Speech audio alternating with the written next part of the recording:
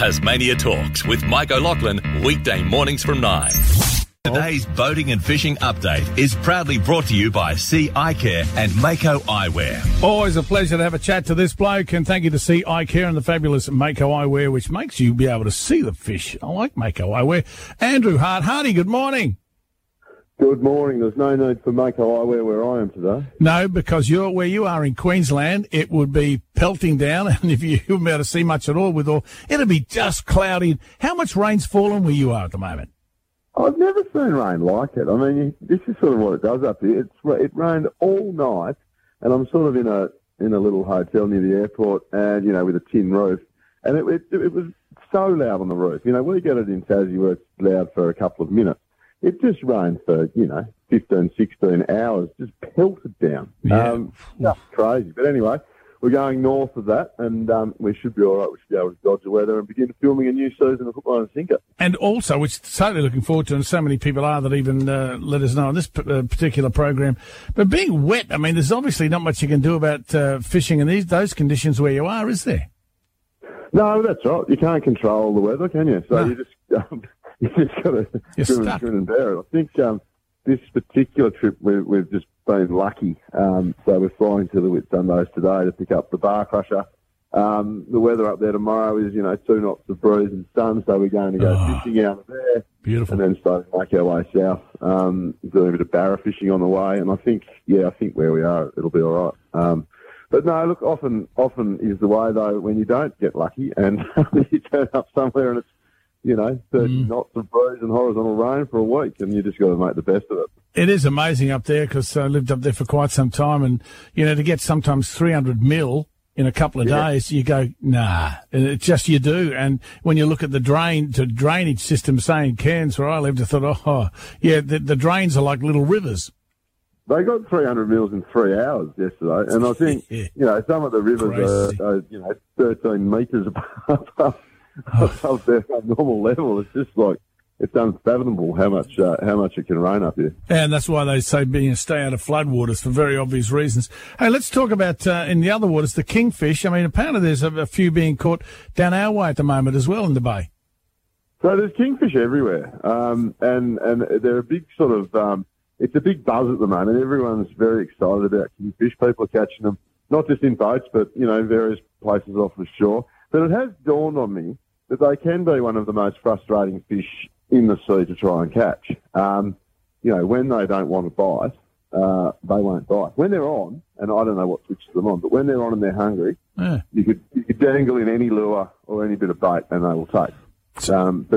But finding them in that mood is a rarity. So often you need to do a little bit of work to make them bite. And I guess one tip or trick that I would pass on to your listeners, if they're having trouble with their kingfish fishing, and they're sick of seeing people holding up photos of kingfish and they're not actually catching any themselves, one popular way to catch them is trolling your lure behind the boat.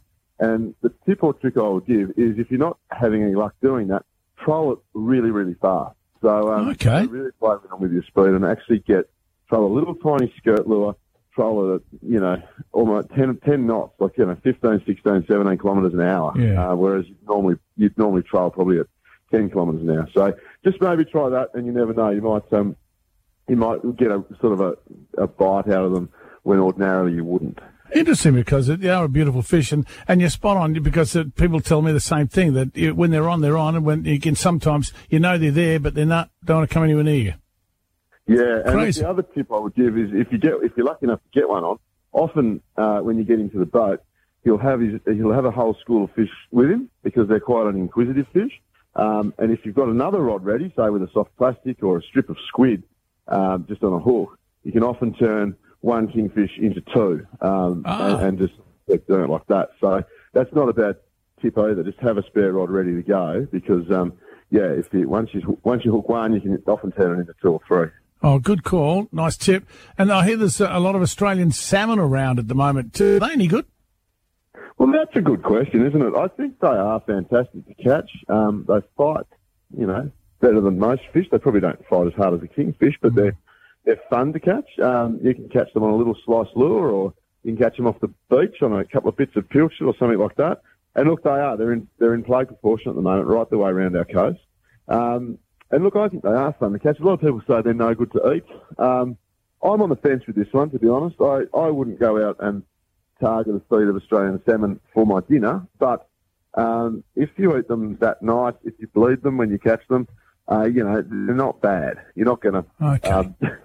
They're not bad. Lovely enough. And if you haven't caught another fish all day, you're going to be pretty happy about that. Exactly right. And as I say, they fight really well. They pull a bit of drag. They jump, and they're just a good fun thing to catch. And at the moment too, people are saying that if you find the salmon, often the kingfish won't be too far away. So yeah, look, there's lots around. So get out there and have a spin off some of the breakwaters around the place, or go down to your local beach and just throw a couple of baits out. Hey, how about a tip or two for cooking squid, Hardy? Well, look, I'm no cook, Mike, but I did this thing the other day where we caught about 6 or 7 squid between us, and the flathead were a bit slow. So anyway, we got this nice fresh calamari, took it home, and I actually tried tenderising it a little bit for the first time. So I just gave it a little knock with one of those little tenderised hammers. And then I followed a recipe, which was an Asian sort of inspired sort of stir-fry squid dish. And it told me to blanch the squid for about, 60 seconds in some boiling water and then set it aside. So I did that. And then, further down the track, I threw the blanched squid into the frying pan for, only a couple of minutes. And I must say it was the most tender, beautiful squid I've ever had, because it's often hit and miss with me cooking squid. Sometimes you nail it and it's beautiful and it melts in your mouth. Other times it can be, you do what you think is exactly the same thing, and other times it's sort of a bit rubbery or a bit tough. But, look, I'll be trying tenderising it again. I've never done that before. And I'll probably be trying this blanching trip again too, because it certainly worked that time. It's interesting. In America, I went to a place called Bubba Gump's. You remember the movie, Forrest Gump? Yeah. And they've got a whole franchise, this Bubba Gump's. And obviously you go in there and see, they do a lot of squid, a lot of calamari, soaked in, they do steaks soaked in milk. Yes, yep, that's one that we've tried. Kiwi fruit's another thing that they say to soak it in, the juice of the kiwi fruit. There's all sorts of little tips and tricks to sort of, I think, break down that toughness. But yeah, I think the tenderising for me at the moment, that's where I'm at. That's my latest fad. That's a proper stage. I might go back to the milk like in a few months, but the tenderising works for me. Oh, it's a good tip. Looking forward to hook, line and sinker. Tell you what, and you get out of that rain and have a great time up there, and looking forward to seeing the end result with the fishing too. And we'll talk next week. Thanks, mate. Good to talk to you. Mr. Andrew Hardy there, Boating and Fishing Report, thanks to Sea Eye Care and Mako Eyewear.